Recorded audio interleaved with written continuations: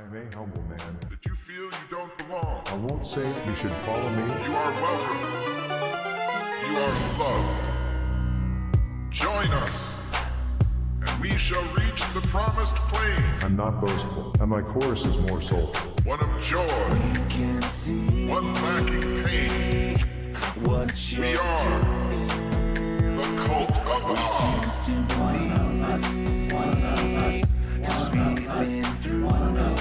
I am aware Don't say it. I can that see you it. feel you don't belong. I don't wanna. You don't need it. Once again, we don't need you. What I'm needing. Don't say it. I can see it. Join us. I don't wanna. You don't We need shall it. reach Once the again, promised we don't plain. need you. One of joy, one lacking pain. We are the cult of Odd.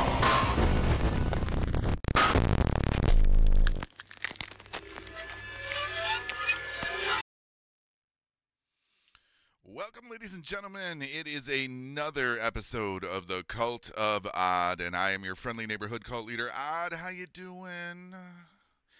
I just realized that this is the last episode for this season, and not just this season per se, that we don't really have seasons, but this is the last episode for the year, and I don't know, I got struck with a little bit of like sadness. Like this is closing 2023. This is our closing of the year episode that we typically would do.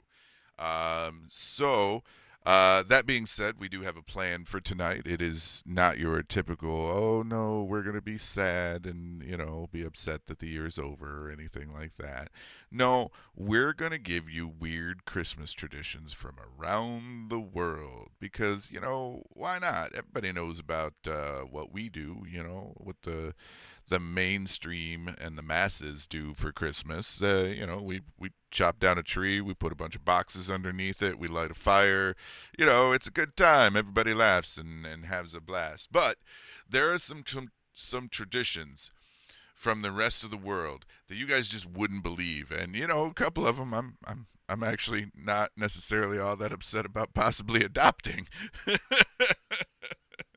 But before we get into the episode, we try and do a catch-up on what we may have missed for the last couple of weeks. If you missed the last episode for any reason, understand that starting next year, hey, Motor City Candleworks, I got my two favorite businesses here.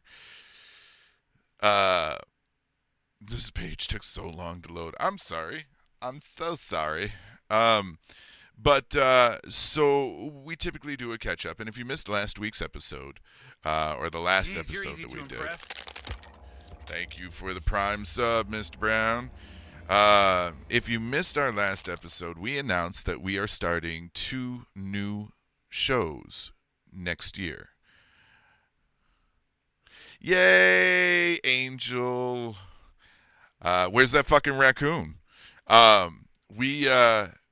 We mentioned we're starting 2 new shows next year, and the first show is going to start later in January. I believe we were talking it would be the January 17th to 27th, something like that.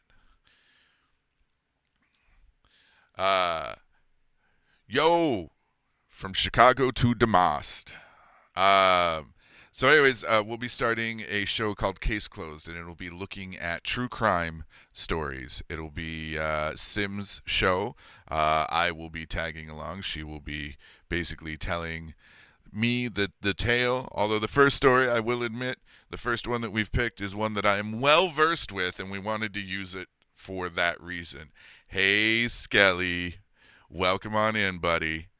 All right, so that's the first thing we're doing. It's Case Closed. It's Cult of Odd presents Case Closed. The second show that we're doing is going to be a Patreon exclusive only, because we know it's a little bit niche and, it might not be everybody's cup of tea. So we're going to be starting a show for Patreon that will be called Cult of Odd presents Dead of Night.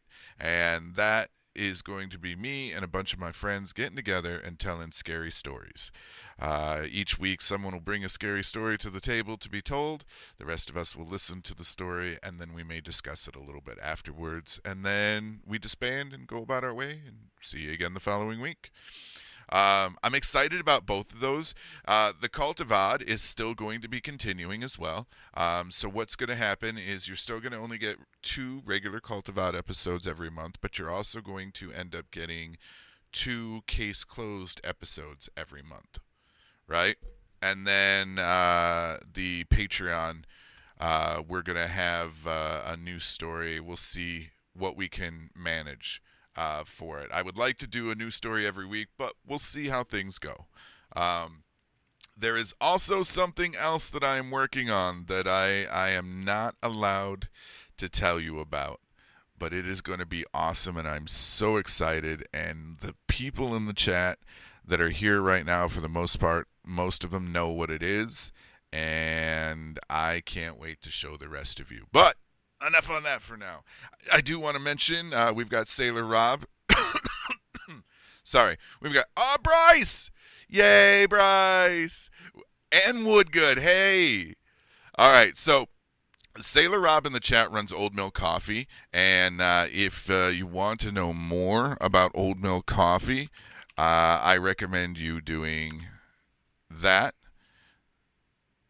It should have worked. Why didn't it work? Oh, because I spelled it wrong. That's why. I'm an idiot. All right. So, yeah, go to oldmillcoffee.com. Some of the best damn coffee you could ever want. And I am, once we get through the holiday season, I believe, Rob, you'll have an order from me, I'm sure, because I am missing what I had been drinking. Also, you know, I've mentioned it before that I have a friend that travels, and every so often when he's on his travels, he picks something up for me, something odd. He has brought me playing cards from not playing cards, but like trading cards from the Las Vegas Strip for the cat houses that are there. He has brought me a pipe that is very naughty shaped. He has also brought me the Bald Man's Hairbrush, which is basically just a flat board with no bristles on it. And yet Tuesday, he showed up after his latest adventure out into the world, and he brought me a bottle opener. And I got to show you the bottle opener. De boobies. De boobies. But that is not all Mr. Brown does. Mr. Brown is also the man behind Motor City Candle Works. And Mr. Brown, I gave you that command to use if you want. No, that is the wrong command. We do not have anything for boobies. But if you go to MotorCityCandleWorks.com and you order some of Mr. Brown's finest incense, if you use the code ONEOFUS at checkout, you'll get a discount on your order. So, by all means, if you're looking for handmade and handcrafted incense, body lotions, and more, he just released a new product. I believe it was a shave oil, if I'm not mistaken. Is that right? A shave oil for, like, you know, shaving. But anyways, if you go to MotorCityCandleWorks.com, use the code... I don't know who told you there'd be tits on this channel, but there's not. Use the code ONEOFUS at checkout. You'll get a discount off of your purchase. Thank you, Woodgood. Shave bar soap. That's what it is. Shave bar soap. Oh, man. How is everyone tonight? God, it's great to see all of you. With both direction and erection. Oh, yeah! I've missed this, and I'm glad we're going to get to do more of it coming this year. All right. So. Hard no. Hard no. The other thing that I wanted to talk to you guys about, I am amazed, all right? I was hoping we'd hit a specific number before tonight, but I'm not even going to focus on the fact that we didn't hit that. It is December 20th, and we are sitting at 5,802 downloads right now. We were pushing 6K, and I was hoping that we were going to hit 6K. But you know what? I'm not that mad at those numbers, because most of those numbers we hit right around 5K mid-month, right? And not even. Like, we were up to like 3,500 in 12 days. And then it jumped to 4,000 in the next day and a half. And then it has slowly grown to what it is now, 5,802 downloads for the month of December at this point. I'll post the year-end's final numbers. For those of you that have just found us, I am grateful. For those of you that have been listening to us from the get-go, I am even more grateful. I am so thankful that you guys are with us. And Sim has talked me into doing some reaction videos. But in order for us to be able to post them for the things that she wants me to react to, those are going to go to Patreon as well. So if you want to see me watching, listening, and experiencing random things, Patreon's going to be the best bet. Like, she talked me into doing reaction videos. I don't know how, but she did. But yeah, like I said, 5,802 downloads in the month of December. That is amazing, and I cannot wait to see how far we grow from here. And it is directly because of all of you. So, okay, Mr. Brown said he has to travel at the end of January for a family thing, and he'll try to get me something there. Awesome. But I'm grateful. I very much am. And, I get grumpy at times because, man, if I could translate all those downloads into $1 each month, God, I'd be fucking happy. But I'm happy you're all listening, and I'm happy you're all participating, and I'm happy you're all interacting. And that's really all I ever wanted. I want a community that is strong. I want a community that is enjoying each other's company. And I want a community that you can be proud to say you're a part of. Yes, you too can stand up and say, I'm proud to be in a cult. Just like the Christians. Anyways, so tonight is all about Christmas traditions from all over the world. And I have to give a big thank you to my wife, Sim. She did all of the research on this. Brew it yourself for this episode. She even talked to people. She did interviews and found out more about the traditions and stuff, certain ones. So everyone in chat, say thank you, Sim, and say yay, Sim. Because without her, I would not have been able to do this episode.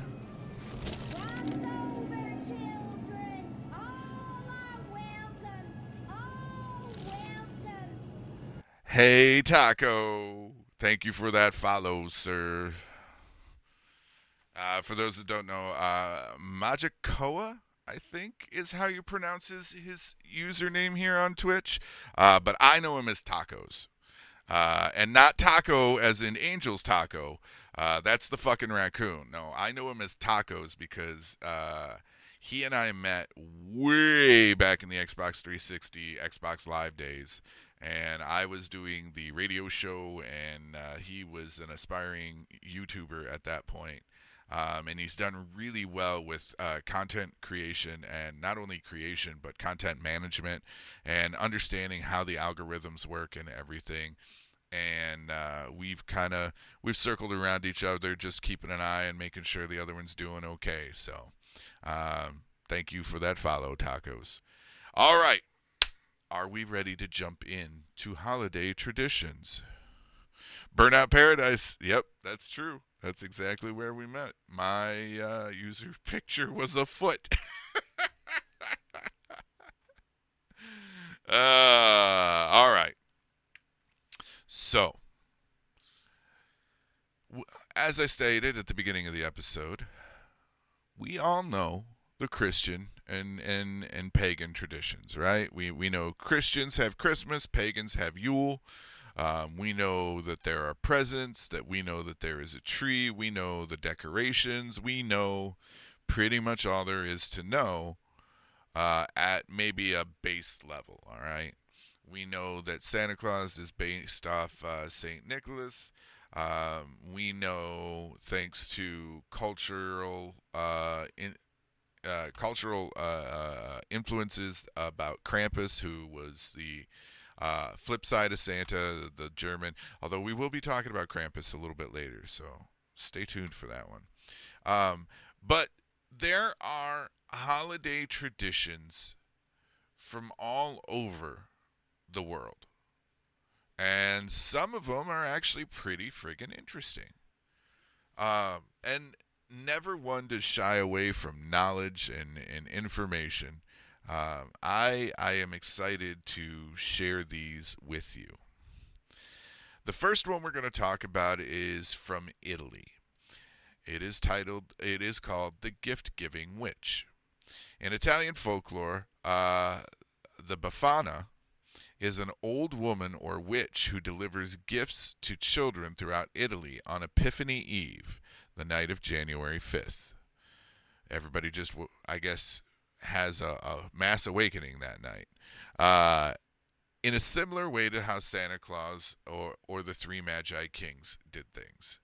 A popular belief is the name derives from the Feast of Epiphany in popular folklore.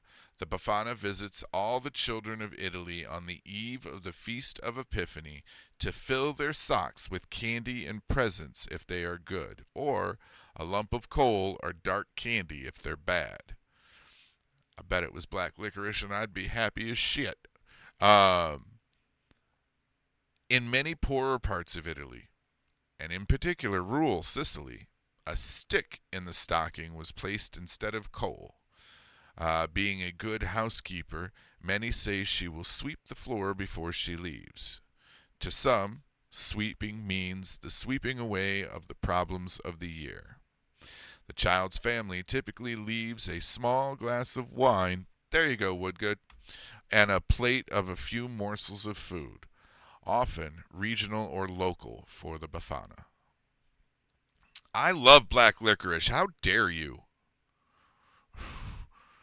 It is like my favorite. Like, Easter rolls around, I just want a bag of black jelly beans. That's it. You ain't got to do anything else. I don't need nothing else. I love me some black jelly beans. Shut up, Woodgood. She is usually portrayed as a hag riding a broomstick through the air, wearing a black shawl, and is covered in soot because she enters the children's houses through the chimney. She is often smiling and carries a bag or hamper filled with candy, gifts, or both. That wasn't the witch that shit in your cat box. I'm pretty sure it was you. You got drunk and shit in your own kitty litter. Christian legend had it that the Befana was approached by the biblical Magi, also known as the Three Wise Men, or the Three Kings, a few days before the birth of the infant Jesus. They asked for directions to where the Son of God was, and as they had seen his star in the sky. But she did not know. She provided them with shelter for a night, and she was considered the best housekeeper in the village, with the most pleasant home. The Magi invited her to join them on the journey to find the baby Jesus, but she declined, stating she was too busy with her housework. Later, Befana had a change of heart and tried to search out the astrologers and Jesus. That night, she was not able to find them, so to this day, Befana is searching for the little baby. She leaves all the good children toys and candy, or fruit, while the bad children get coal or dark candy, onions or garlic. Man, okay, so like dark candy I'm going to assume is black licorice. I like onions, I like garlic. It sounds like my bread and butter for this holiday is to be as nasty and as mean as I can be throughout the year, because I'm going to get shit that I actually want. Look at my fat ass. Like, all right, I'll make potatoes. I'll make soup. I don't care. Just leave me a little bit of stuff. I don't even like soup, but I'll make it. Popular tradition tells that if Befana spots that someone sees her, black licorice, onions, and garlic. Yeah, all right. There you go. According to Skelly, if you cut me open, black licorice, onions, and garlic will fall out. Kind of like if you unravel Oogie Boogie, he's just full of bugs. I'm full of black onions. Yeah, black garlic is a real thing. Can I fucking English tonight? Black licorice, onions, and garlic. There we go. Popular tradition tells that if Befana spots that someone sees her, they will receive a playful thump on the shoulder from her broomstick, as she doesn't wish to be seen. This aspect of the tradition may be designed to keep children in their beds. Another commonly heard Christian legend of La Befana, mouth got stuck there, starts at the time of the birth of baby Jesus. In this telling, Befana spent her days cleaning and sweeping. One day, the Magi came to her door in search of the baby Jesus. However, Befana turned them away because she was too busy cleaning. Feeling guilty, she eventually decides to find Jesus on her own by following the bright light, also known as the big star in the sky, which she believes points the way. She brings along a bag filled with baked goods and gifts for Jesus, and a broom to help the new mother clean. Why does that sound like tantamount to giving your wife a vacuum cleaner on her birthday or Mother's Day? Like, you just had a baby, here's a broom, bitch, get to cleaning. Unfortunately, despite her best efforts, she never finds him. According to this telling, Befana is still searching after all these centuries for the newborn Messiah. On the eve of the Epiphany, Befana comes to every house where there is a child and leaves a gift.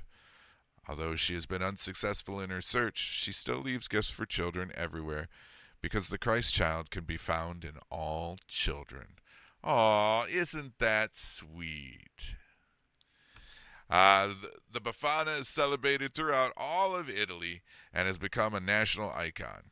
In the regions of Marches, Umbria, and Latium, her figure is associated with the Papal States, where the Epiphany held the most importance. Urbania is thought to be her official home. Every year there is a big festival held to celebrate the holiday. About 30,000 to 50,000 people attend the festivities. Hundreds of Befanas are present, swinging from the main tower. They juggle, they dance, and they greet children.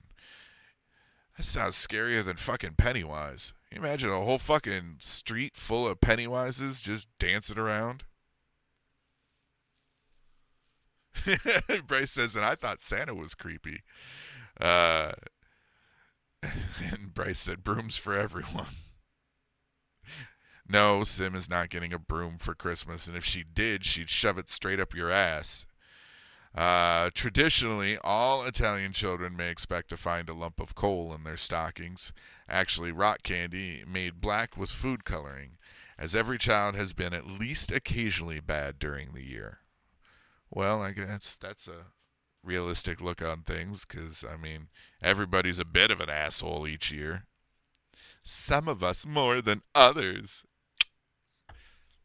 But I don't know. What do you guys think of the Befana tale? You know, it's very close to how Santa Claus is mentioned. You know, toys and socks and coal for the bad kids. But I don't know. What do you guys think about this?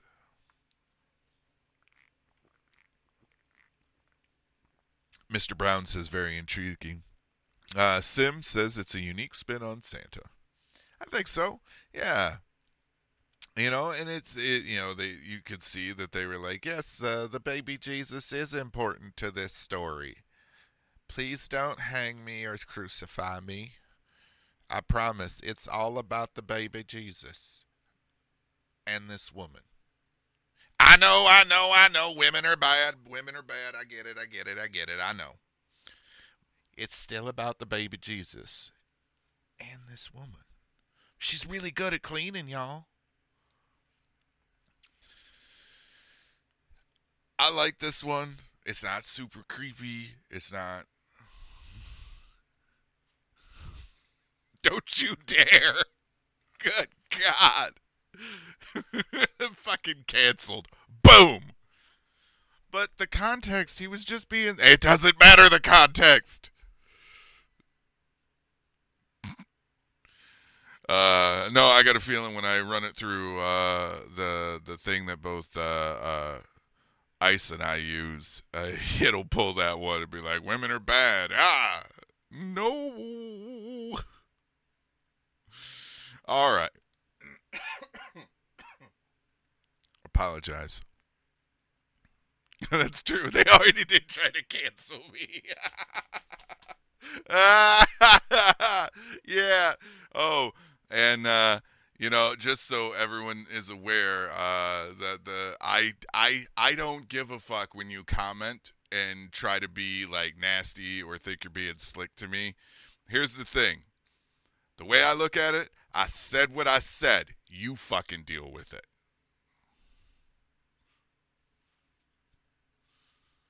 That is my outlook. I said what I fucking said. You go deal with it. I'm done.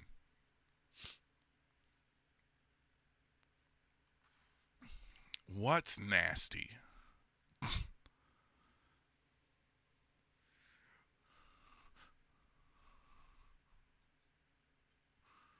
I don't see clips being made. So, no, you ain't. You ain't doing that. I'm clipping that. No, you ain't.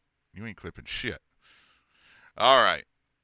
They were, too. They were so mad. They were so upset. Okay, so Ice and I, we talked about the GTA trailer on his show, the Damas Podcast, or the Dumbass Podcast.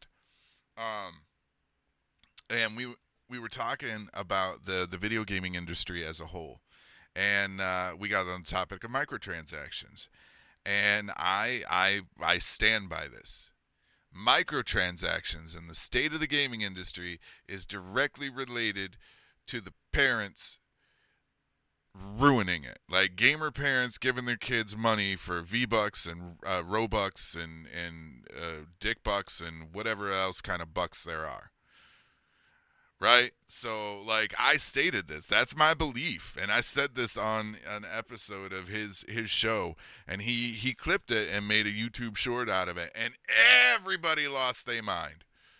How dare you? What the fuck is he even talking about? Ah! And I'm just sitting there like, ah!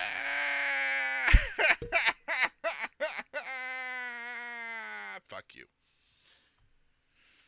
And so I went back and commented, and I doubled down on my statement, and I'm just waiting to see if it generates any more fucking commentary and views for Ice. Because, yeah, I'm not sorry. I meant what I said.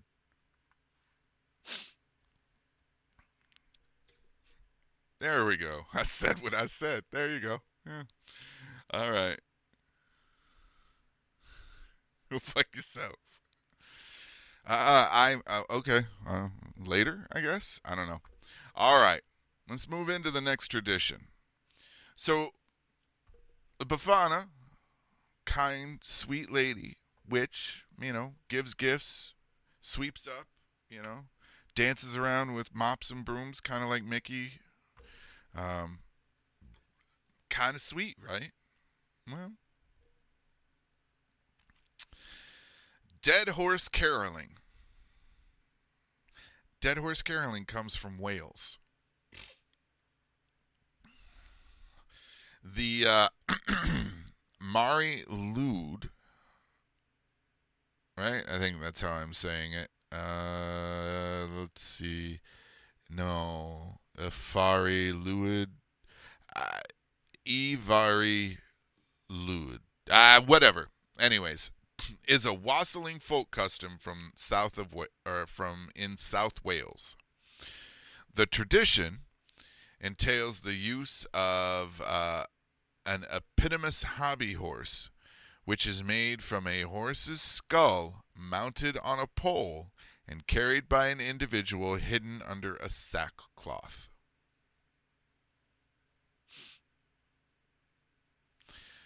The custom was first recorded in 1800, with subsequent accounts of it being produced in the early 12th century. According to these, the Mari Lwyd was a tradition performed at Christmas time by groups of men who would accompany the horse on its travel around the local area. And although the makeup of such groups varied, they typically included an individual to carry the horse, a leader, and individuals dressed as stock characters such as Punch and Judy. For those of you that don't know Punch and Judy, they were puppets from back in the like early days of TV and theater and everything like that. And I want you to know that I once considered converting to Punch and Judaism. The men would carry the Mari Lwyd to the local houses where they would request entry through song. The householders would be expected to deny them entry, again through song, and the two sides would continue their responses to one another in this manner.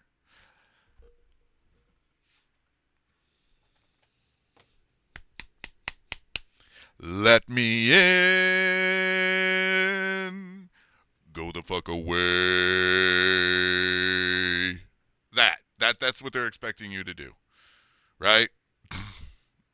Which, by the way, the deep baritone there, that's me. Go the fuck away. Why didn't you text first?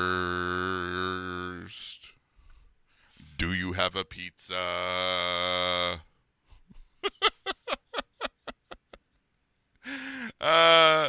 If the householders eventually relented, the team would be permitted entry and given food and drink. So they're fucking terrorizing you through song. It's musical terrorism.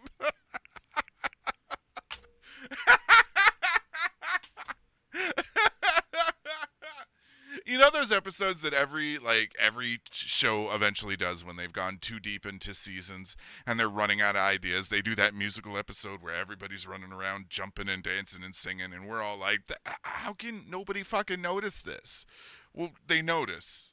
And apparently, if you don't sing back, you have to feed them. Unless you have tacos and beers, and then come on in. That's right. Although the custom was given various names, it was best known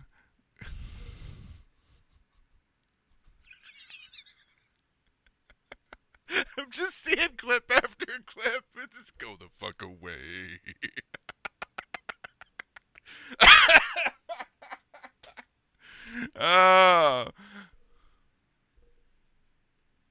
Oh, cheesy. Oh, cheesy. Welcome, Mr. Poof. Although the custom was given various names, it was best known as the Mari Lwyd. The etymology of this term remains the subject of academic debate. Folklorist Lorith C. Pete believed that the term meant Holy Mary, and thus was a reference to Mary, mother of Jesus. Why? Was she horse-faced? Was Mary ugly? Do we know if the mother of God was a butterface? No? All right. While folklorist E.C. Cott thought... E.C. Cott thought it was more likely the term had originally meant gray mare, referring to the head's equine appearance. Several earlier folklorists to examine the topic, such as Pete and Ellen Ettlinger, believed the tradition had once been a pre-Christian religious rite.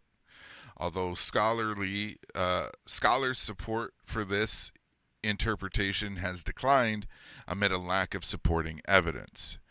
The absence of late medieval references to such practices and the geographical dispersal of the various British hooded animal traditions, among them the hoodening of Kent, the broad of Cotswolds, and the old ball. Hey, Cheesy, they just mentioned you.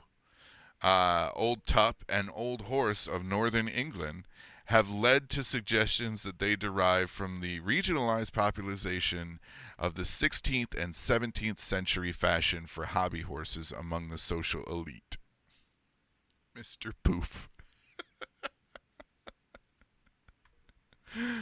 Although the tradition declined in the early mid 20th century, partly due to opposition from local Christian clergy. Apparently, the clergy didn't like you prancing around with a dead horse on your head, terrorizing people for food and drink through song.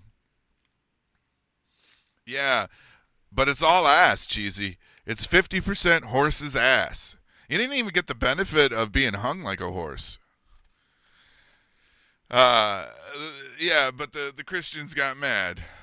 Imagine that. And let's see, the tradition declined, Christian clergy, and changing social conditions. It was revived in new forms in the mid to latter part of the century. Tradition has also inspired various artistic depictions, appearing, for instance, in the work of the painter Clive Hicks Jenkins and the poet Vernon Watkins. Nope, hung like a small sawfly. You know, is a sawfly bigger than a gnat? Because, I mean, it could be worse then, right?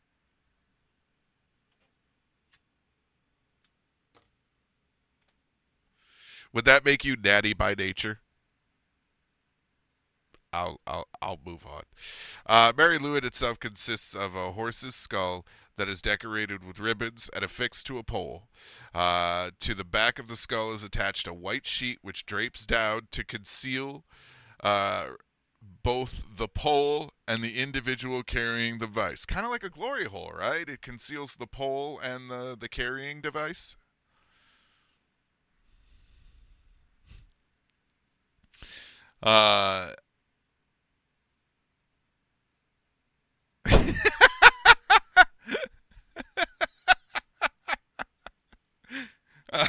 He did the chat. On occasion, the horse's head was represented not by a skull, but was instead made of wood or even paper. In some instances, the horse's jaw was able to open and close as a result of a string or lever attached to it. And there are accounts of pieces of glass being affixed into the eye sockets of some examples, representing eyes. An observer of the tradition as it was performed in Langenwild during the 19th century noted that preparation for the activity was a communal event, with many locals involving themselves in the decorating of the Mary Lwyd. But it takes a long time to get to London in a rowboat. Right? But, you know, as you're rowing, you're getting them long strokes in. It's about the only chance you got, right? That's the only chance you have for a long stroke is that rowing. Right? No? Bueller? Okay. The Mary Lwyd custom was performed during winter festivities. Specifically around the dates of Christmas and New Year. However, the precise date on which the custom was performed varied between villages, and in a number of cases, the custom was carried out several consecutive nights. There is a unique example provided by an account from Gower in which the head was kept buried throughout the year, only being dug up for use during the Christmas season. So let me just stash this. Well, you know, that'd probably be a good way to really get it down to pure bone, though, right? Because you figure they're not going to sit there and fully strip it and whatnot, right? So that makes sense. Bury it, let the bugs do a lot of the work. Then you dig it up before Christmas, clean it off, slap it on a pole, put a sheet around it, and hope nobody thinks you're one of those people in a sheet. Of course, back then, I guess those people didn't exist like that. Anyways, the custom used to begin at dusk, and often lasted late into the night. The Mary Lwyd partly consisted of 4 to 7 men, who often had colored ribbons and rosettes attached to their clothes, and sometimes wore a broad sash around the waist. There was usually a smartly dressed leader who carried a staff, stick, or whip, and sometimes other stock characters, such as the Merry Men, who played music, and Punch and Judy, both men with blackened faces, often brightly dressed. Punch carried a long metal fire iron, and Judy had a besom. The Mary Lwyd party would approach the house and sing a song in which they requested admittance. The inhabitants of the house would then offer excuses for why the team could not enter. The party would sing a second verse and then debate between the two sides, known as the ponco, a form of musical battle similar to flighting. The fuck is flighting? This would continue until the household inhabitants ran out of ideas, at which time they were obligated to allow the party entry and to provide them with ale and food. An account from Nantgarw describes such a performance in which the Punch and Judy characters would cause a noise, with Punch tapping the ground to the rhythm of the music and rapping on the door with the poker, while Judy brushed the ground, house walls, and windows with a broom. The householders had to make Punch promise that he would not touch their fireplace before he entered the building. Otherwise, it was the local custom that before he left, he would rake out the fire with his poker. In the case from the Langengold, however, there was no interplay between the householders and troupe, but rather the latter were typically granted entry automatically after singing the first verse of their song. Once inside, the entertainment continued, with the Mary Lwyd running around, neighing and snapping its jaws, creating havoc, frightening the children, and perhaps even the adults. So basically, what this sounds like is you're at home with your family, and your drunk ex-girlfriend shows up with 4 or 5 of her friends, and they just start causing havoc. Because that doesn't sound fun. I'm sure it's supposed to be, but I'm in my pajamas. I'm already like 2 or 3 bowls deep for the night. The last thing I'm going to want to deal with is a bunch of loud-ass drunks. The folklorist Lorith Peat believed that in recorded examples of Glamorgan, it was apparent that the Mary Lwyd custom had become indistinguishable from the practice of wassailing, although added that there were still some examples of wassailing that did not involve the Mary Lwyd. He added that links between Mary Lwyd and wassailing were also apparent from recorded examples in other parts of Wales, thus opining that Mary Lwyd represented a variant of the wider wassailing custom that was found throughout Britain. And there's I can't. Hold on. Can I do this real quick? No. There's a picture here, and I'll see how I can get it to you guys. But it's creepy as fuck. It's a dude in like a 3-piece suit and a top hat, walking another dude that has a sheet draped over him and a fucking. I know it's flowers, but in black and white, it just looks like meat and carcass. So it's probably a better thing that I'm not showing it, because you don't want to get hit by Twitch's terms of services. All right. So we've been to Wales and we've been to Italy. Let's go to Guatemala. Burning of the Devil. Burning of the Devil, or La Quema del Diablo, is a tradition held every December 7th at 6 in the evening sharp. Families build bonfires outside their homes and burn an effigy of Satan. It is a tradition that many Guatemalans take part as a way to cleanse their home from the devils that lurk in their home, creeping behind the furniture and hiding under the bed. Jesus, Cheesy, they're really trying to get rid of you, aren't they? Burning of the Devil can be traced to colonial times, a tradition that started since the 18th century, held on the eve of the feast of the Immaculate Conception as a prelude to the holiday season. Those who could afford it adorns the front of their houses with lanterns, but those who have lesser means build bonfires from their trash to celebrate the occasion. A symbolic tradition with a belief that the fire burns the devil and serves as a purifying element. Immaculate, it was me. I like the idea that, yeah, we're poor. We want Christmas lights too, but all we got is this trash heap. So it's going to smell god awful, but sure is going to be pretty though. There you go. There's the picture. As the Virgin Mary was the blessed one to conceive the baby Jesus, must be free from any form of evil. Therefore, the event serves as a burning the devil to clear the way for Mary's feast. Yep, we got to set fire to the entire maternity ward so Cheryl Ann back there can give birth.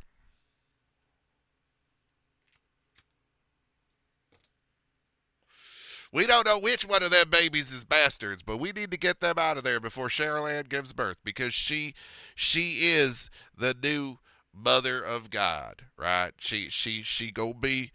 I know she smokes and chews skull. I get it. I understand she is not the picture of what would be considered purity. But if we don't get rid of all them babies there in the maternity ward, Cheryl Ann won't be able to give birth to the baby Jesus. And actually, we're going to change his name to Baby Cletus, because that Jesus name sounds a little, a little too exotic for our liking.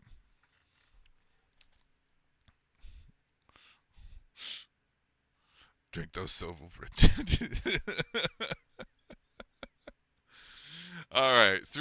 Though the celebration may sound fun, it is controversial, especially for environmentalist groups.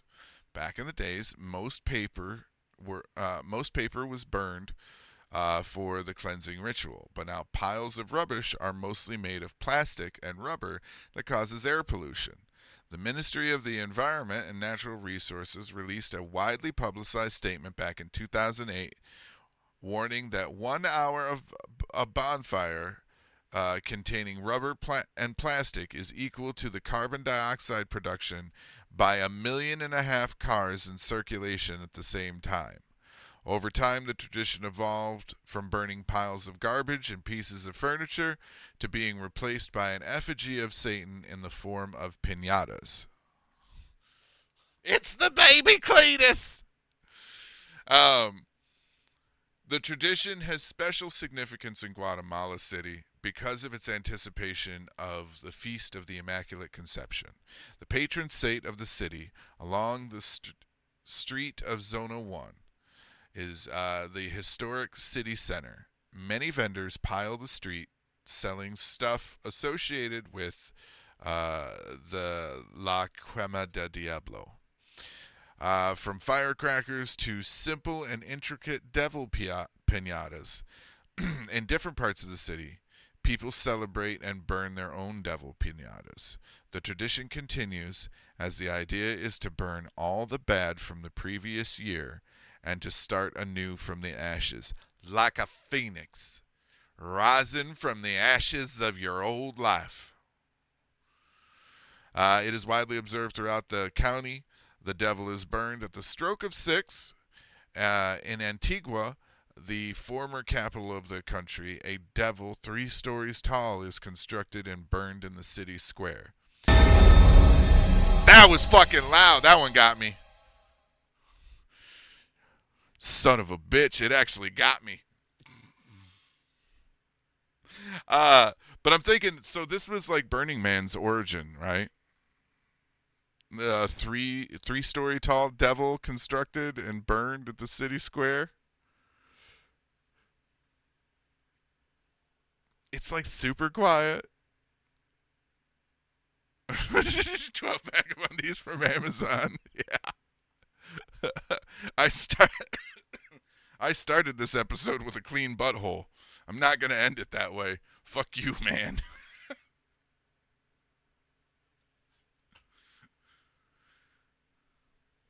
All right, so what do you guys think of the horsehead tradition and the burning devil? I kind of like the idea of the burning devil one. I like the idea of like trying to push out all the bad from the previous year. They say that fire does cleanse, and so it makes sense that they would use an effigy of evil and try to burn it away to set themselves up for a better year. We do the same thing, right? Everybody makes that tradition to burn away fat. New year, new me. New year, new me. It is gonna be my year. You notice, though, ain't nobody saying that shit for 2024 because the motherfuckers finally learned, right? Like, this ain't nobody on social media right now going, 2024 is gonna be my year. Because don't nobody want to claim that shit. Nobody wants to take ownership of it. Nobody wants to have anything to do with it. I think everybody has just kind of finally learned to keep their head down and hope the year just kind of creeps on by.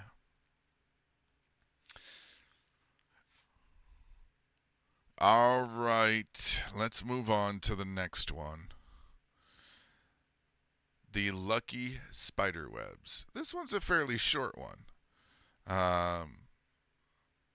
Lucky Spiderwebs comes to us from the Ukraine. Fastidious housewives usually shoo spiders and their webs from the corners of the house or their hiding places in furniture. But in Ukraine, at Christmas time, these nocturnal arachnids may discover a welcome mat at the door, as spiders and their webs represent good luck for Ukrainians. Acceptance of spiders in the home, as with many other Ukrainian traditions, originates in a legend. According to the ancient storytellers, there was once a widow living in her cramped, cold hut with her children. One day, a pine cone dropped from the tree outside and took root. The children, excited for the prospect of a tree for Christmas, tended the seedling and made plans for how they would decorate the tree. Poverty was the way of life for the small family, and when Christmas approached, the widow knew that they would not be able to decorate the tree. The children and the widow accepted their fate and went to bed on Christmas Eve. The tiny tree branches bare. But the household spiders heard the children's sobs and spun intricate webs on the tree.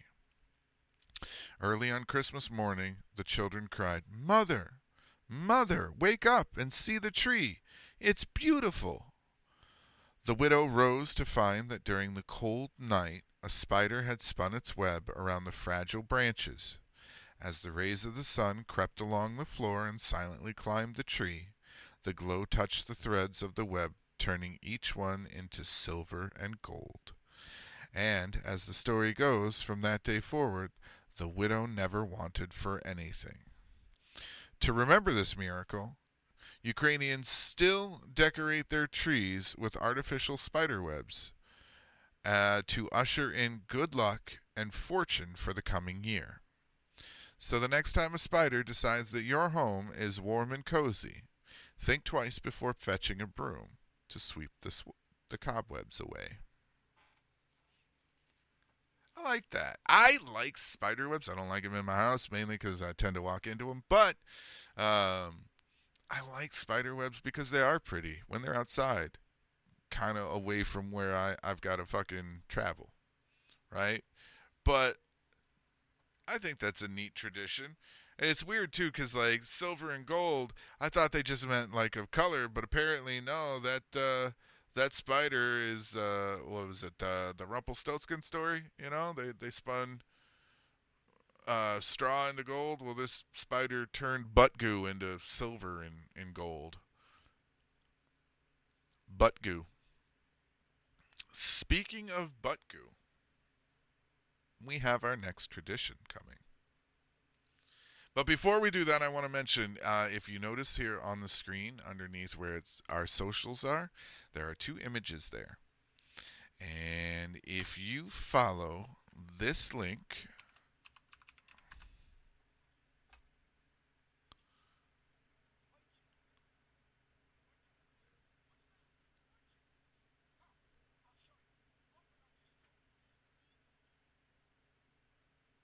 merchandising. But if you follow that link right there, it'll take you to a page on, take you to our Facebook page, and you can vote by reacting to the image with one of 2 reactions for our next t-shirt design.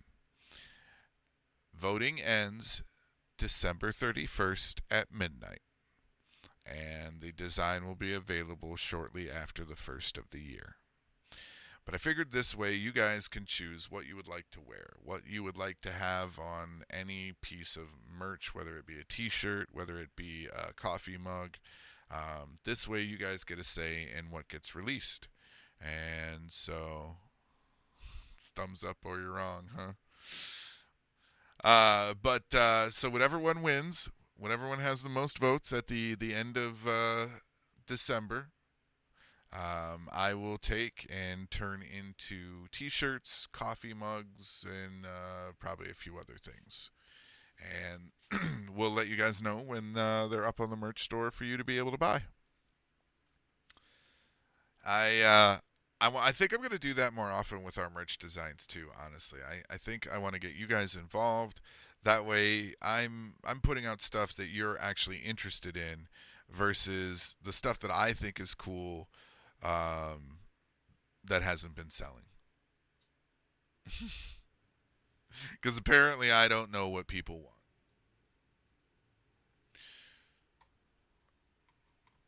Cheesy said it's thumbs up or you're wrong. All right, well, there you go.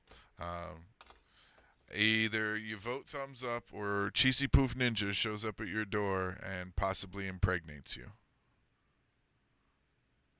He'll sing first. He'll sing to gain entry. You'll have to rap battle him essentially to keep him from coming into your house and impregnating you. But maybe it'll be a good time.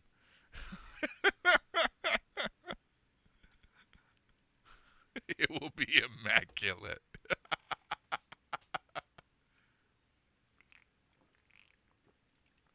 All right. Are we ready to move on? This one is great.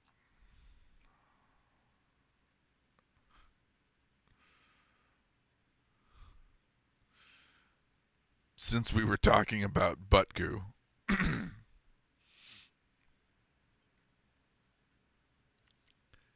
This one comes to us from Catalonia. And this one actually has some media accompaniment that goes along with it. So you guys are in for a treat here. This tradition is called the shitting log. And I know what you're thinking. What? There's a Christmas tradition about shitting logs? Nope. Not quite.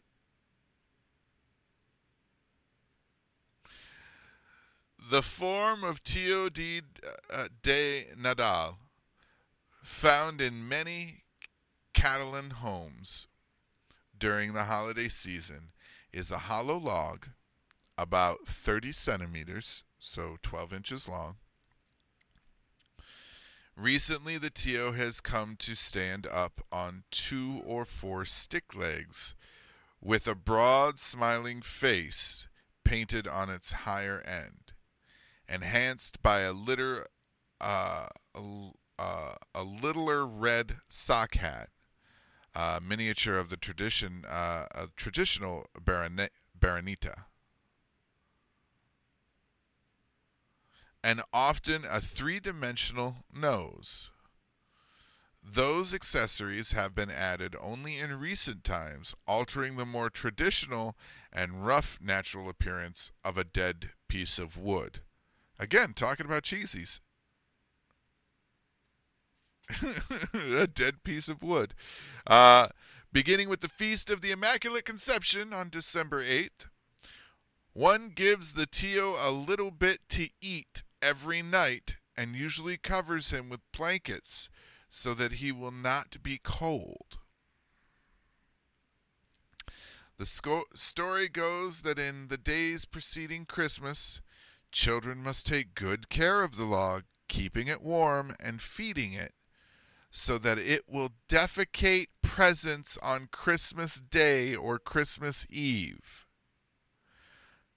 On Christmas Day, in some households, one puts the Tio partly in the fireplace and orders it to defecate. The fire part of this tradition is no longer as widespread as it once was, since many modern homes do not have a fireplace. To make it defecate, one beats the Tio with sticks while singing various songs of Tio di Danal. The tradition says that before beating the Tio, all the kids have to leave the room and go to another place of the house to pray, asking for the Tio to deliver a lot of presents. Nowadays, the praying tradition has been left behind. Still, children go to a different room, usually the kitchen, to warm their stick next to a fire. This makes the perfect excuse for the relatives to do the trick and put the presents under the blanket while the kids are praying or warming their sticks. The Tio does not drop large objects, as those are considered to be brought by the three wise men. It does leave candies, nuts, and torrons, and small toys depending on the region of Catalonia. It may also give out dried figs. When it comes out of the Tio, or what comes out of the Tio, is communal rather than an individual gift, and it was shared by everyone there. The Tio is often popularly called Caga Tio, or the shitting log, or poo log. This derives from the many songs of Tio de Nadal that begin with this phrase, which was originally, in context of the songs, an imperative, shit log. The use of this expression as a name is not believed to be part of the ancient tradition, and its use is discouraged. A song is sung during this celebration. After hitting the Tio softly with the stick during the song, it is hit harder on other words, cago Tio. Then somebody puts their hand under the blanket and takes a gift. The gift is open, and then the song begins again. There are many Caga Tio songs connected to the holiday and the log. Now, Sim provided a following and some variants and whatnot, but I dug up a version of the song. And I'm going to play it for you so you can hear it.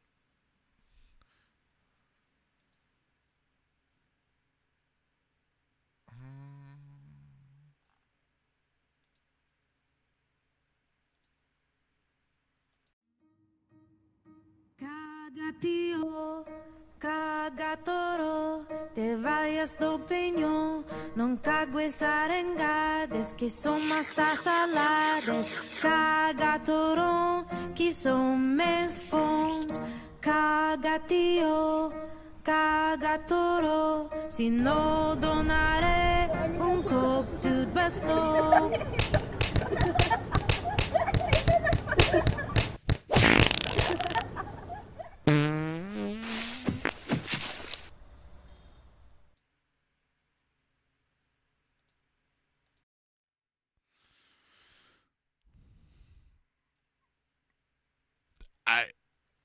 you know, I, I, I just don't know. I mean, I guess it's a cute tradition. Hard no. Yeah, there you go. Hard no. You know what? And I will say this, though we're having a laugh and joking around a little bit, if for any reason anyone from any of the cultures that celebrate these holidays are watching, we are not necessarily making fun of them. I genuinely think these are interesting, but they are a little out there for us, but I'm sure that there are things that are out there that we do for you. So, that being said, shitting log. I don't know. I just don't know. I have no idea. We have a mini one here that comes to us from Norway. It is called Hide the Brooms. Some Norwegians believe witches and evil spirits roam the night sky on Christmas Eve. And what is a witch's preferred mode of transportation? A broomstick. So out of an abundance of caution, people in Norway hide all of the brooms in their houses to prevent any witches from getting their hands on them. Sometimes people will take it a step further by firing a warning gunshot into the air to scare them off. This just sounds like down south. Take that, you nasty witches! You stay out of my house! Stop it!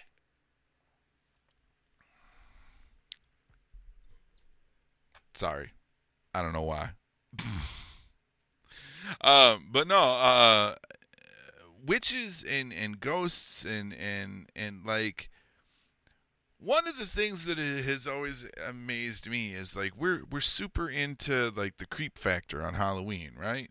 You know, we're super into ghosts and goblins and witches and all that stuff on Halloween. But when you start looking into the culture behind Christmas or our Yule celebration or, you know, any of the old pagan roots or anything like that, ghost stories were told at Christmas time as well. I mean, think about it. We have the tale of Ebenezer Scrooge, right? He was visited by 3 spirits. We have a ton of traditions that revolve around supernatural and kind of scary entities. Think about it. Santa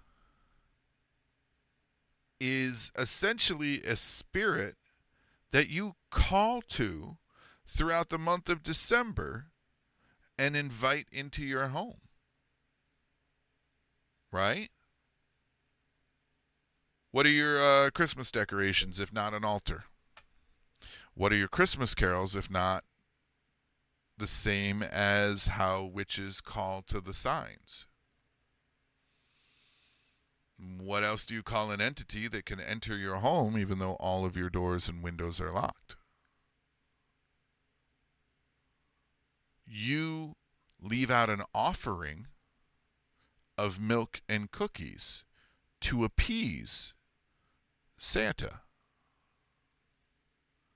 all in the hopes that this spirit of Christmas will enter your home.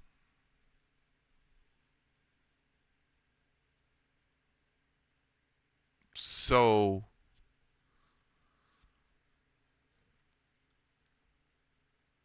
if you think about it, you are summoning a spirit to your home every Christmas. You are summoning angels. You are summoning God. You are summoning Santa. You are summoning all these spirits to come to your home. And you even go so far as to indoctrinate your children to believe that they did show up. You're teaching your children how to beckon a spirit every Christmas.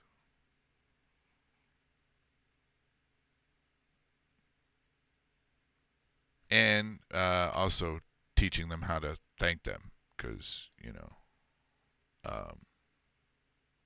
that's the offering, right? That's you're sacrificing the milk and cookies. And, go one further with the sacrifice idea.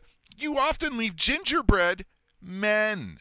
They're shaped like people for Santa to eat. It's a sacrifice. An offering. They look like people. Yeah, it's literally mirroring what some pagans and witches do with Lilith and Hecate and other entities. So bear that in mind. I mean, ginger people.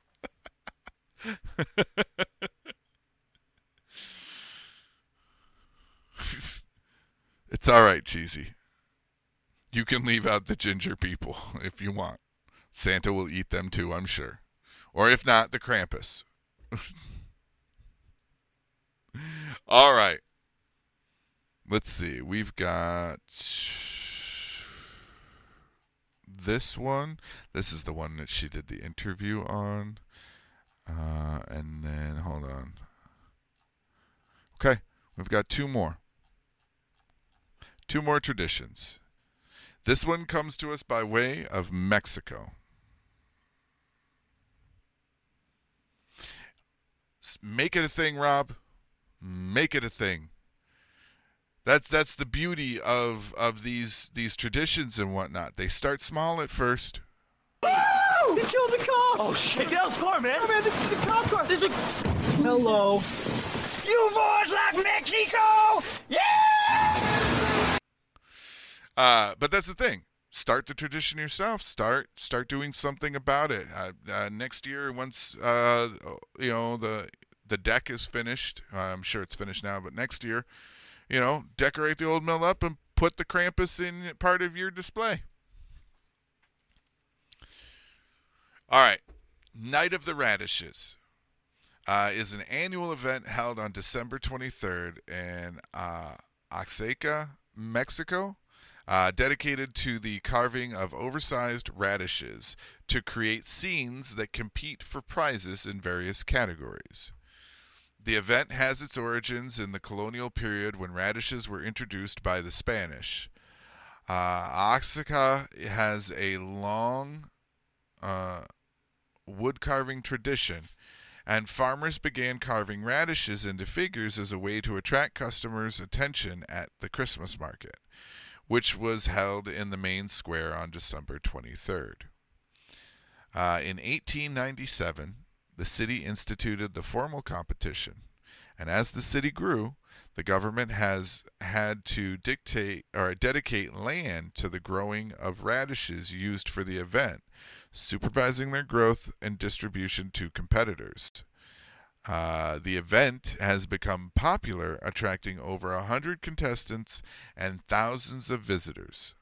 Since the radishes wilt soon after cutting, the works can only be displayed for a number of hours, which has led to very long lines for those wishing to see them.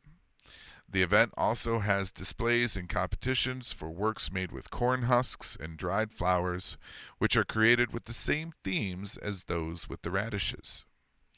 Native to China, radishes were introduced to Mexico City by the Spanish, particularly by the friars, and over time the crop became used as a side dish or snack, or carved into decorations for special dishes. In the colonial period, the radishes began to be carved with religious themes in relation to the annual Christmas market held in the city of Oaxaca on December 23rd, with the encouragement of priests. The carvings were a marketing gimmick, with farmers using them to attract attention to shoppers in the market and the city plaza. Eventually, people began buying the radishes not only to eat, but to create centerpieces for Christmas dinners. The legend as to how the event began says that one year, in the mid-18th century, the radish crop was so abundant that a section lay unharvested for months. In December, 2 friars pulled up some of these forgotten radishes. The sizes and shapes were amusing, and they brought them as curiosities to the Christmas market held on the 23rd of December. The misshapen vegetables attracted attention, and soon they began to be carved and given them a wider variety of shapes and figures. In 1897, the mayor of the city, Francesco Vasconcelos, decided to create a formal radish carving competition, which has been held each year since. Over the years, various types of radishes have been used in both Oaxacan cuisine and for carving. A large, completely white type called criollo was used earlier, as it did not rot as readily and adopted more capricious forms. While this variety has since disappeared, an image of them can be seen in a work by Diego Rivera called Las Tensiones de San Antonio. The formal Noche de Robanos competition focuses on the carving of radishes, which can be embellished with other elements. Most entries are scenes that use multiple radishes, with the most traditional being nativity scenes. However, over the 100+ years the competition has been held, there has been significant diversification in the entries. Common scenes are related to the life in Oaxaca, such as Guadalajara,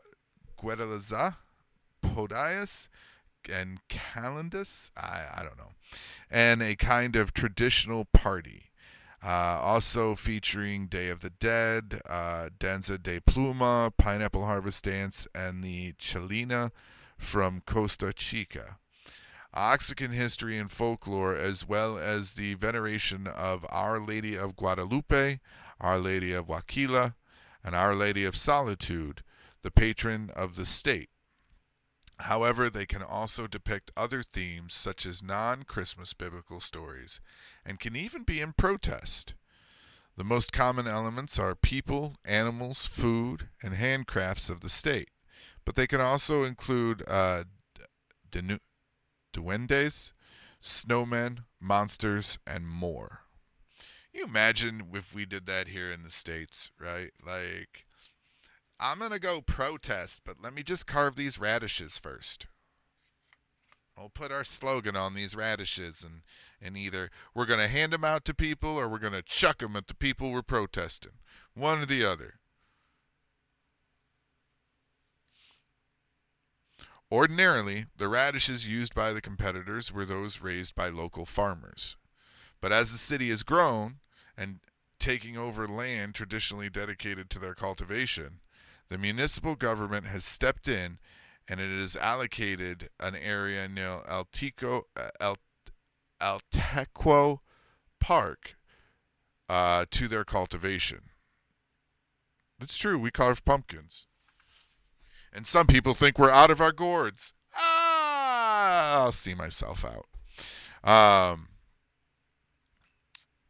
Let's see. Altequo Park to their cultivation, specially grown for the event. They are heavily fertilized, chemically treated, and left in the ground long after normal harvests to allow each to reach monumental sizes for capricious shapes, which also makes them unsuitable for human consumption. The resulting vegetables can be up to 50 centimeters in length, 10 centimeters or wider, and can weigh up to 3 kilos. It's a big-ass fucking radish. In 2014, 12 tons of radishes were harvested for the event alone. Local authorities monitor the harvest and distribute the crop to the registered contestants on December 18th. The radish currently used has a red skin and a white interior. The use of this radish, which is softer than other varieties, has precipitated a number of strategies different from those used in the past. one being the use of the contrast between the skin and the interior, and the other to peel and flatten the red skin for use in clothing items, flags, and more. Typically, participants use knives and toothpicks to create the sculptures. After the tops of the radishes with their long green leaves have been cut off and sometimes used in the scenes, although the carving of the radishes evolved from the area's tradition of wood carving. The current competition does not attract current wood carvers as the material is very different. It's just more of a soft wood, right? They just need to get them some Blue Chew or some Hims. Toughen that wood back up. The event tracks over 100 participants from the city of Oaxaca and neighboring communities, especially San Antonio Velasco. Jesus Christ! In 2014, 94 competed in the adult categories, along with 61 youth and 50 children. The contestants registered months in advance. From the 18th to the 23rd, they must plan and design their scenes, generally using the natural shapes of the radishes that have been allotted as a guide.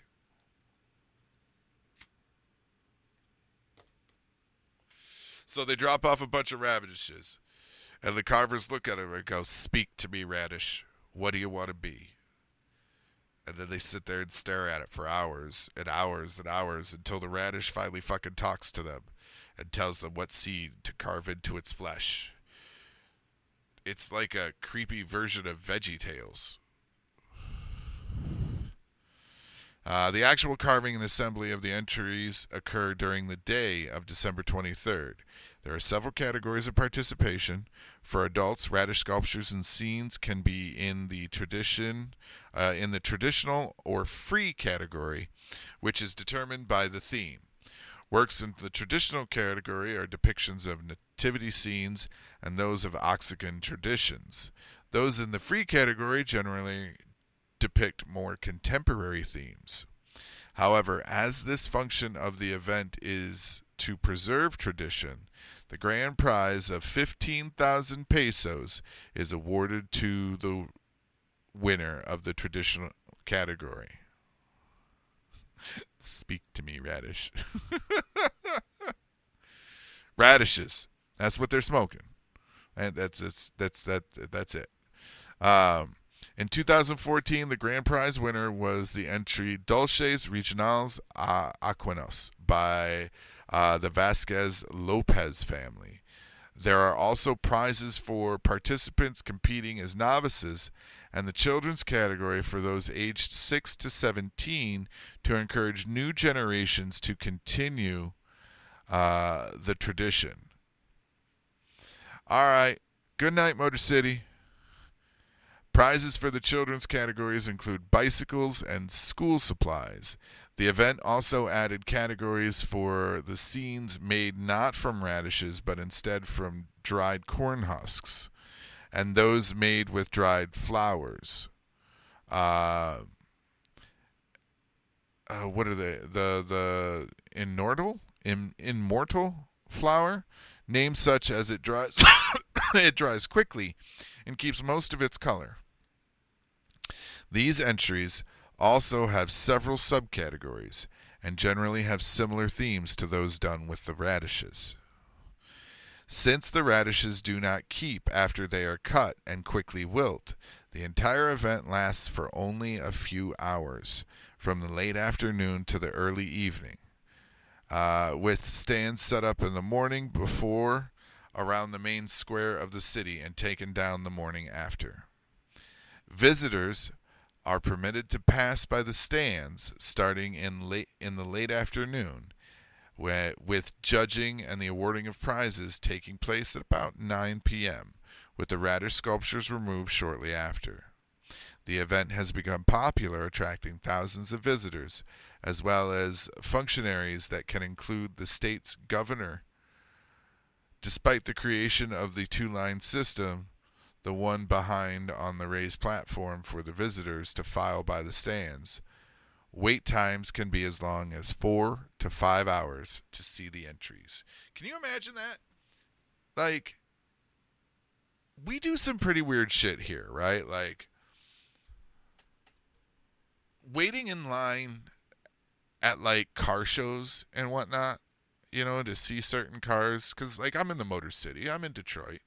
It seems pretty weird to stand around and wait just to look at a car. But like, could you imagine waiting 4 to 5 hours just to see some radishes? I'm sure it's a wonderful experience for them, for their culture. It's pretty goddamn weird to me. But like Motor City Candleworks said, we carve pumpkins, so it's not that weird. And there are pumpkin carving contests. There are pumpkin painting contests. You know, so it may seem weird, but it's not. It's not too far out of our wheelhouse, right? You know, I again don't I don't believe that I'm going to stand around and wait for several hours to see radishes sculpted into the shapes of anything, really.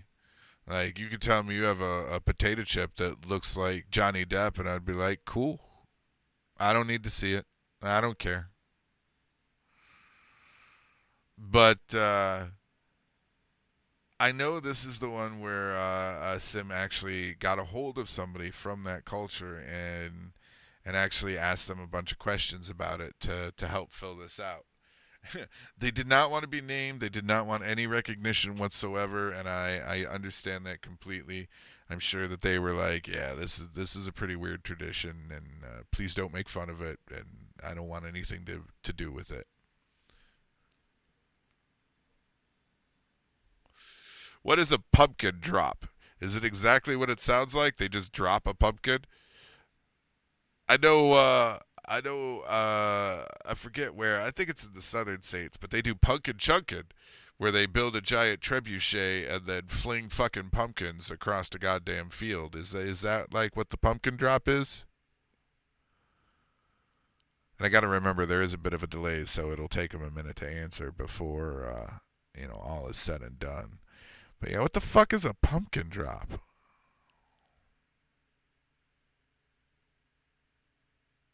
You know what? I know a better way. Hey.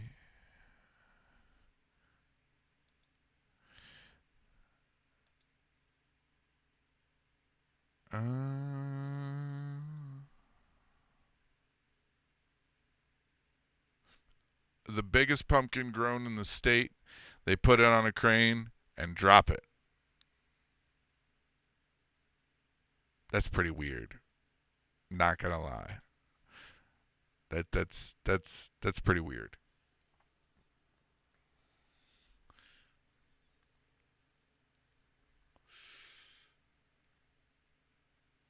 I'm assuming this is a Jesus. That is huge.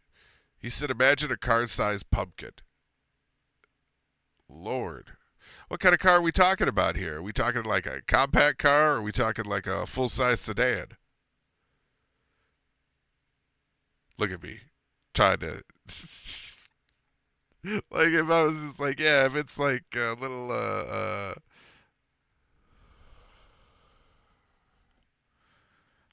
and hundreds of people are staring and waiting for a pumpkin to drop. Wow. The size of a gremlin. Jesus. That's a big-ass pumpkin. I don't know if I'd want to stand with a bunch of other people and watch the goddamn thing hit the ground, but, you know, to each their own. Right? That's pretty weird, though. Not gonna lie. That's pretty goddamn weird. So, like, is it a big event? Like, what do you guys do afterwards? Does everybody just pile in their cars and go home and, like, y'all see that pumpkin hit the ground? Yep. If you can dig it up, you should share it with me. I want to see that video. That's so weird. That is so weird to me. All right.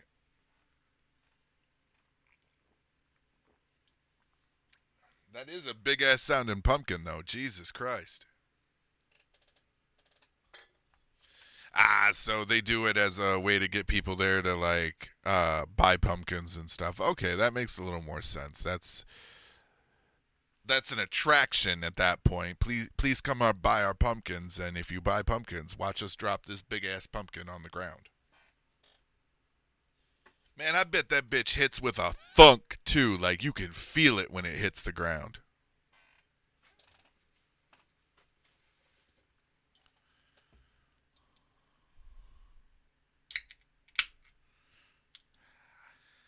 Fucking weird, man.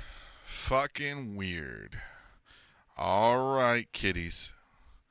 Now is the time that we've all been waiting for. So we've talked about several other traditions that people aren't aware of.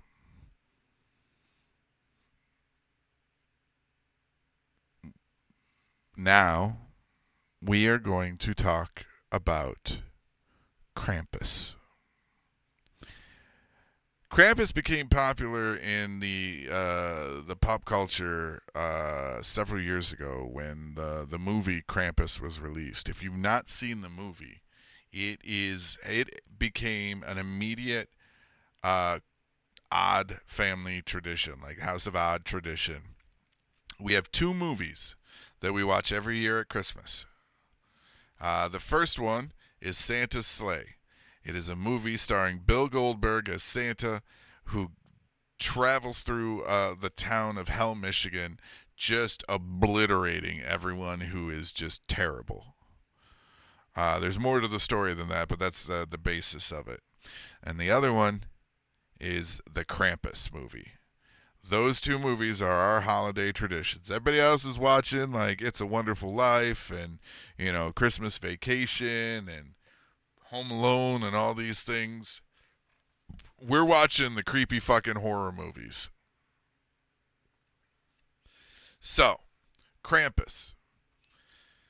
The Krampus is a horned anthropomorphic figure in the central and eastern alpine folklore of Europe. This comes from like Germany, Austria, and Hungary.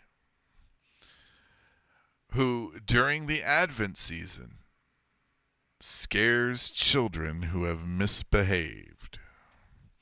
Assisting St. Nicholas, or Santa Claus, the pair visit children on the night of December 5th, with St. Nicholas rewarding the well-behaved children with gifts such as oranges, dried fruit, walnuts, and chocolate, while the badly behaved ones only receive punishment from Krampus with birch rods. The origin of the figure is unclear. Some folklorists and anthropologists have postulated that it may have been pre-Christian in origin. In traditional parades and such events as the Krampslauf or Krampus Run, young men dressed as Krampus attempt to scare the audience with their antics. Such events occur annually in most alpine towns. Krampus is featured on holiday greeting cards called Krampuskarten. The history of the Krampus figure has been theorized as stretching back to pre-Christian alpine traditions, with celebrations involving Krampus dating back to the 6th or 7th century, though there are no written sources before the end of the 16th century.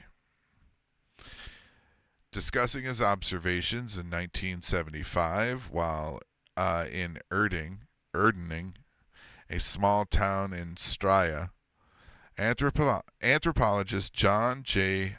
Honigman wrote this: "The St. Nicholas Festival we are describing incorporates cultural elements widely distributed in Europe, in some cases going back to pre-Christian times. Nicholas himself became popular in Germany around the 11th century. The feast dedicated to this patron of children is only one is only one winter occasion in which children and the objects of special attention, others being Martinmas, the feast of the Holy Innocents, and New Year's Day, masked devils enacting boisterously and making nuisances of themselves are known in Germany since at least the 16th century, while animal masked devils combining dreadful comic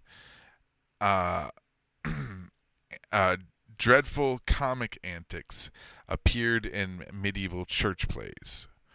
A large literature, much of it by Eastern folklorists, bears on these subjects. Austrians in the community we studied are quite aware of the heathen elements being blended from Christian elements in the St. Nicholas customs and in other traditional winter ceremonies. They believe Krampus derives from a pagan supernatural who was assimilated to the Christian devil.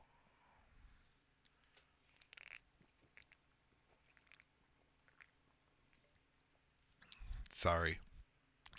Talking so long, had to rehydrate. The Krampus figures persisted, and by the 17th century, Krampus had been incorporated into Christian winter celebrations by pairing Krampus with St. Nicholas. Although Krampus appears in many variations, most share some common physical characteristics. He is hairy, usually brown or black, and has the cloven hooves and horns of a goat. His long, pointed tongue lolls out and he has fangs. This just sounds like Gene Simmons. Krampus carries chains thought to symbolize the binding of the devil by the Christian church. He thrashes the chains for dramatic effect. The chains are sometimes accompanied with bells of various sizes. Of more pagan origins is the root, a bundle of birch branches that the Krampus carries, with which he occasionally swats children. The root may have had significance in pre-Christian pagan initiation rites. The birch branches are placed with a whip in some representation, or replaced with a whip in some representations. Sometimes Krampus appears with a sack or a basket strapped to his back. This is to cart off evil children for drowning, eating, or transport to hell. In some of the older versions make mention of naughty children being put in a bag and taken away. This quality can be found in other companions of St. Nicholas, such as Zwart Piet. The feast of St. Nicholas is celebrated in parts of Europe on December 6th.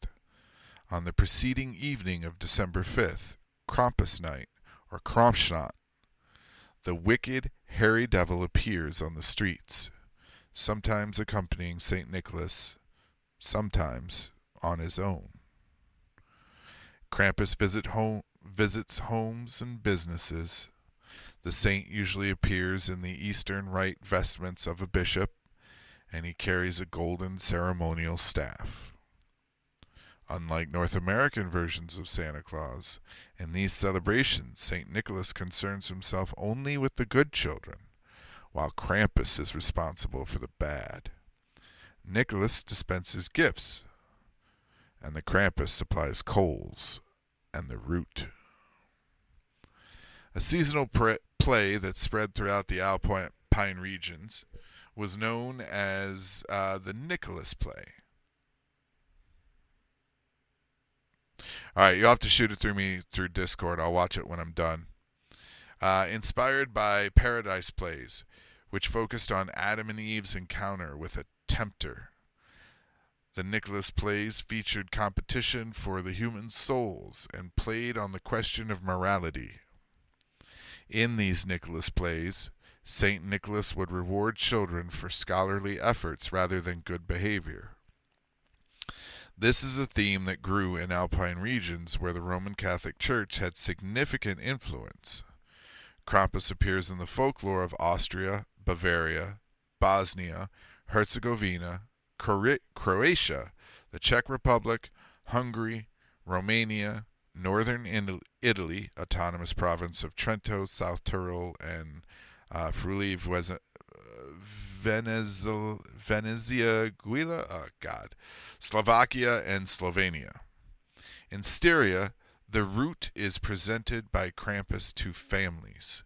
The twigs are painted gold and displayed year-round in the house, a reminder to any children who have temporarily forgotten Krampus. In smaller, more isolated villages, the figure has other beastly companions, such as the antlered wild man figures, and St. Nicholas is nowhere to be seen. These Styrian companions of Krampus are called the Schabmanner or the Ruhan. A toned-down version of Krampus is part of the popular Christmas markets in Austrian urban centers like Salzburg.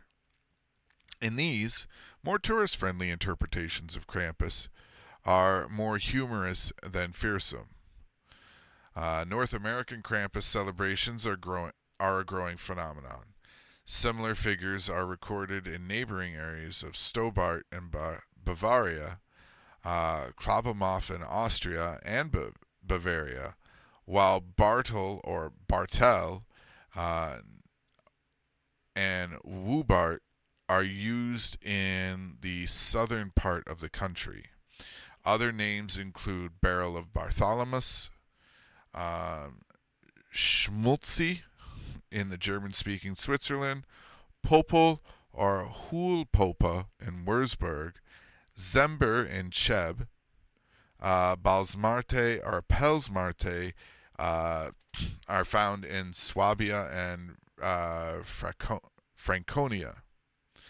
In most parts of Slovenia, whose culture was greatly affected by the Austrian culture, Krampus is called Parkel and is one of the companions of Miklabs, the Slovenian form of St. Nicholas. In many parts of Bosnia and Herzegovina and Croatia, Krampus is described as a devil wearing a cloth sack around his waist and chains around his neck, ankles, and wrists. As part of the tradition, when a child receives a gift from St. Nicholas, he is given a golden branch to represent his good deeds throughout the year. However, if the child is misbehaved, Krampus will take the gifts for himself and leave only a silver branch to represent the child's bad acts. Every year, there are arguments during Krampus runs. Occasionally, spectators take revenge for whippings and attack Krampuses.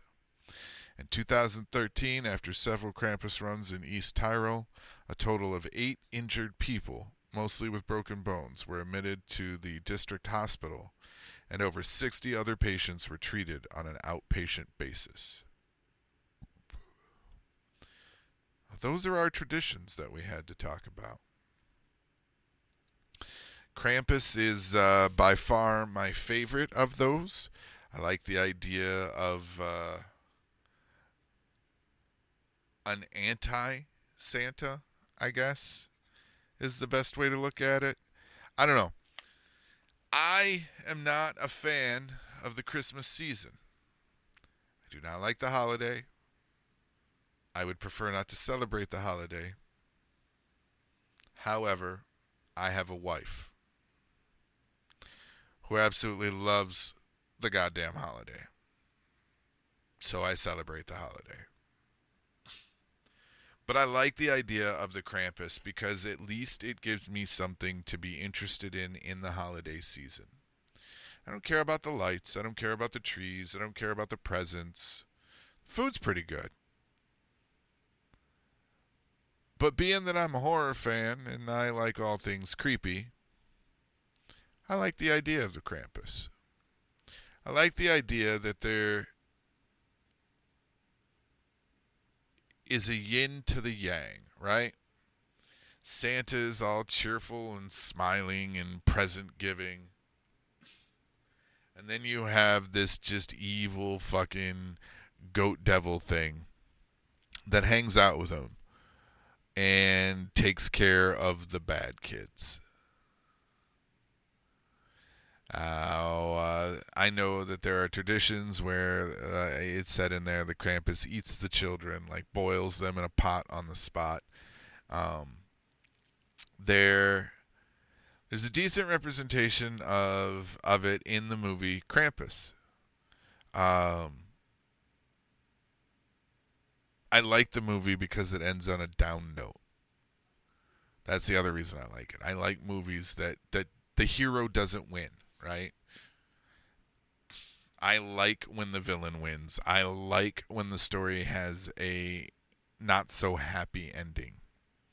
There's another movie too, if you can stomach movies that are in foreign languages, so if you can deal with subtitles. There is a movie called Rare Exports. It is my third favorite movie to watch at Christmas time. It is also a horror movie, but it is really kind of interesting. Basic premise: imagine if Santa was a cryptid and a group goes out and hunts Santas to capture them, tame them, and train them, and then ships them all over the world for mall Santas. And even that description doesn't really do it justice, but it is a good movie.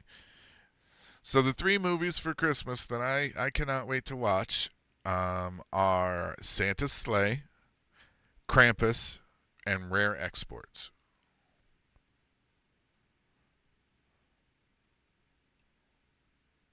And I think you guys should check them out too. Make horror part of your Christmas tradition, right? Like, I don't know. I like a horror-related Christmas more than I like the fluffy, family-friendly, froofy stuff.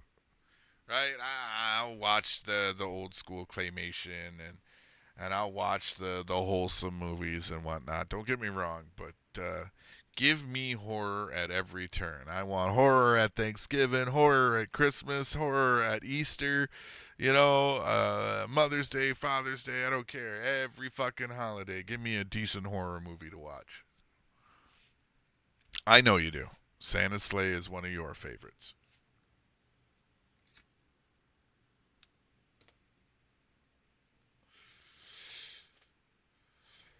So there you have it, folks. Those are some traditions from around the world. And if you, maybe you could incorporate one into your next holiday special. Maybe you want to give the shitting log a try next Christmas. Let your kids freak out over it. Go ahead. Go ahead and retch up under there. Get you some presents. That's right. You beat that log. And I love the fact, too, because, I pronounced it as Tio. I don't know how it's actually supposed to be pronounced right. But I know Tio in Spanish is uncle. So in my head, I'm just imagining all these little kids beating their drunk uncle until, his pocket's empty. Right? You're going to get maybe a couple of packs of cigarettes, maybe a roach or two, you're going to get some Modelo bottle caps, some change, couple of dollars, a cell phone, a wallet, I just, in my head, I'm imagining them beating up their drunken uncle until his pocket's empty. I want to thank everyone that's been with me this year. 2023 has been an interesting year for us here at the Cultivad, and I can't wait to see what 2024 brings for the Cultivad. If we keep doing these numbers, I'm hoping that sometime by mid-year we're hitting 10,000 downloads a month. That would make me thrilled. You can find us all the places listed down there on the video here. For those of you that are listening, you already know where to find us. You can connect at all of our socials. We're on Facebook. We're on what used to be known as Twitter. We're on Reddit. We have our own Discord. There are ways to donate and support. There is merch to buy. There is all different ways to help keep us running and keep us bringing you the entertainment that you enjoy. Keep downloading the episodes. Keep interacting on YouTube. Keep interacting on Reddit. You know, this lets us know where we're at and what you're liking. I like hearing from you guys. I like interacting. I know I said earlier, you know, I said what I said and fuck you. And then that's mainly for the haters. But for the rest of you that enjoy what we're putting forth, if you have a say it, you know? Interact with us, join our Discord, join our Reddit. Fuck you, Woodgood. You gotta realize how fucking loud that is in my ears. I hope every batch you brew from here on out turns out terrible. I hope for the entire year of 2024 you do not get a single drinkable batch of alcohol.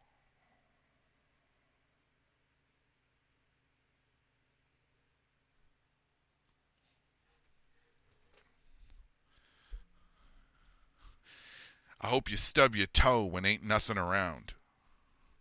I hope every time you fart, a little bit comes out.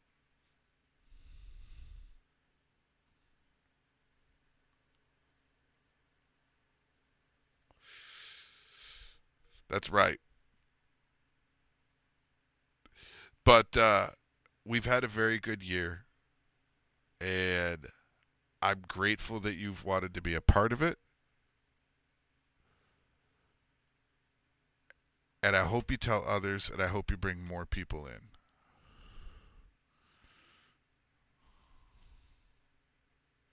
I hope you don't get a single call from your friends with benefits for the whole of 2024.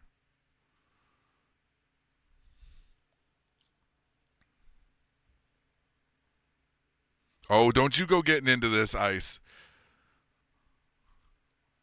I'll get you.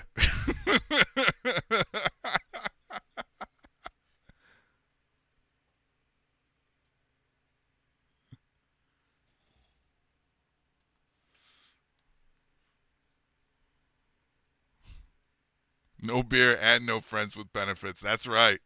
Yeah. And Ice, I got one for you, too. I hope you wake up and your beard's patchy and you can't fix it for 3 months.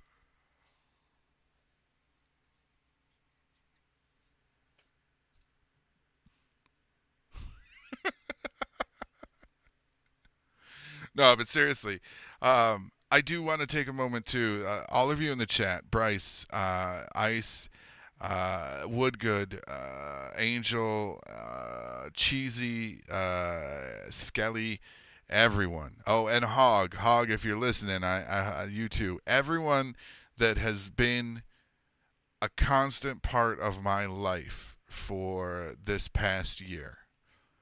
I am grateful for each one of you.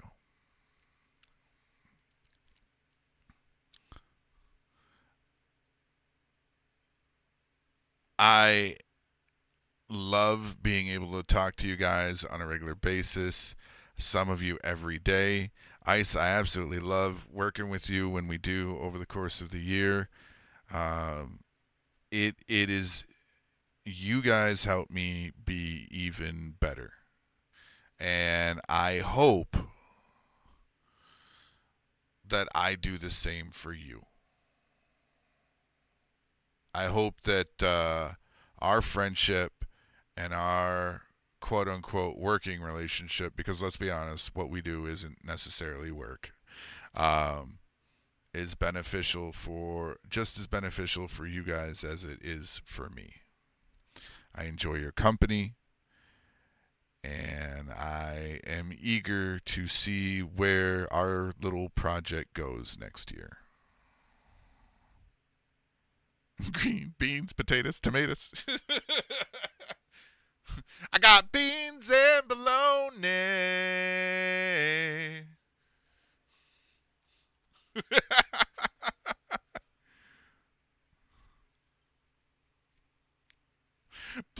come home.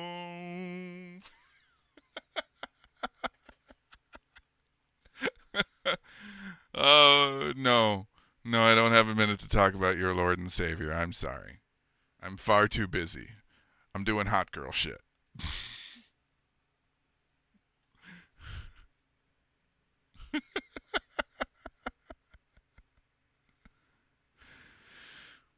Woodgood, you ain't even got no nuts to talk. You ain't got no special character next to your name. It ain't like you're subbed. Savor. Savor, Jesus Christ. Back off, man. I'm a scientist. Yeah, where's your little sub icon, huh, Woodgood? You've been sitting here all night having to watch commercials, ain't you? Been watching ads. Everyone point at Woodgood. Ugh, he watches ads.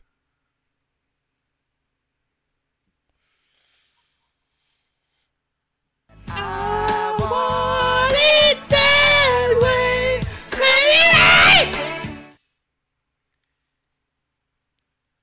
There are no free subs. Only Zool. I don't know why that one echoed. That was way too loud.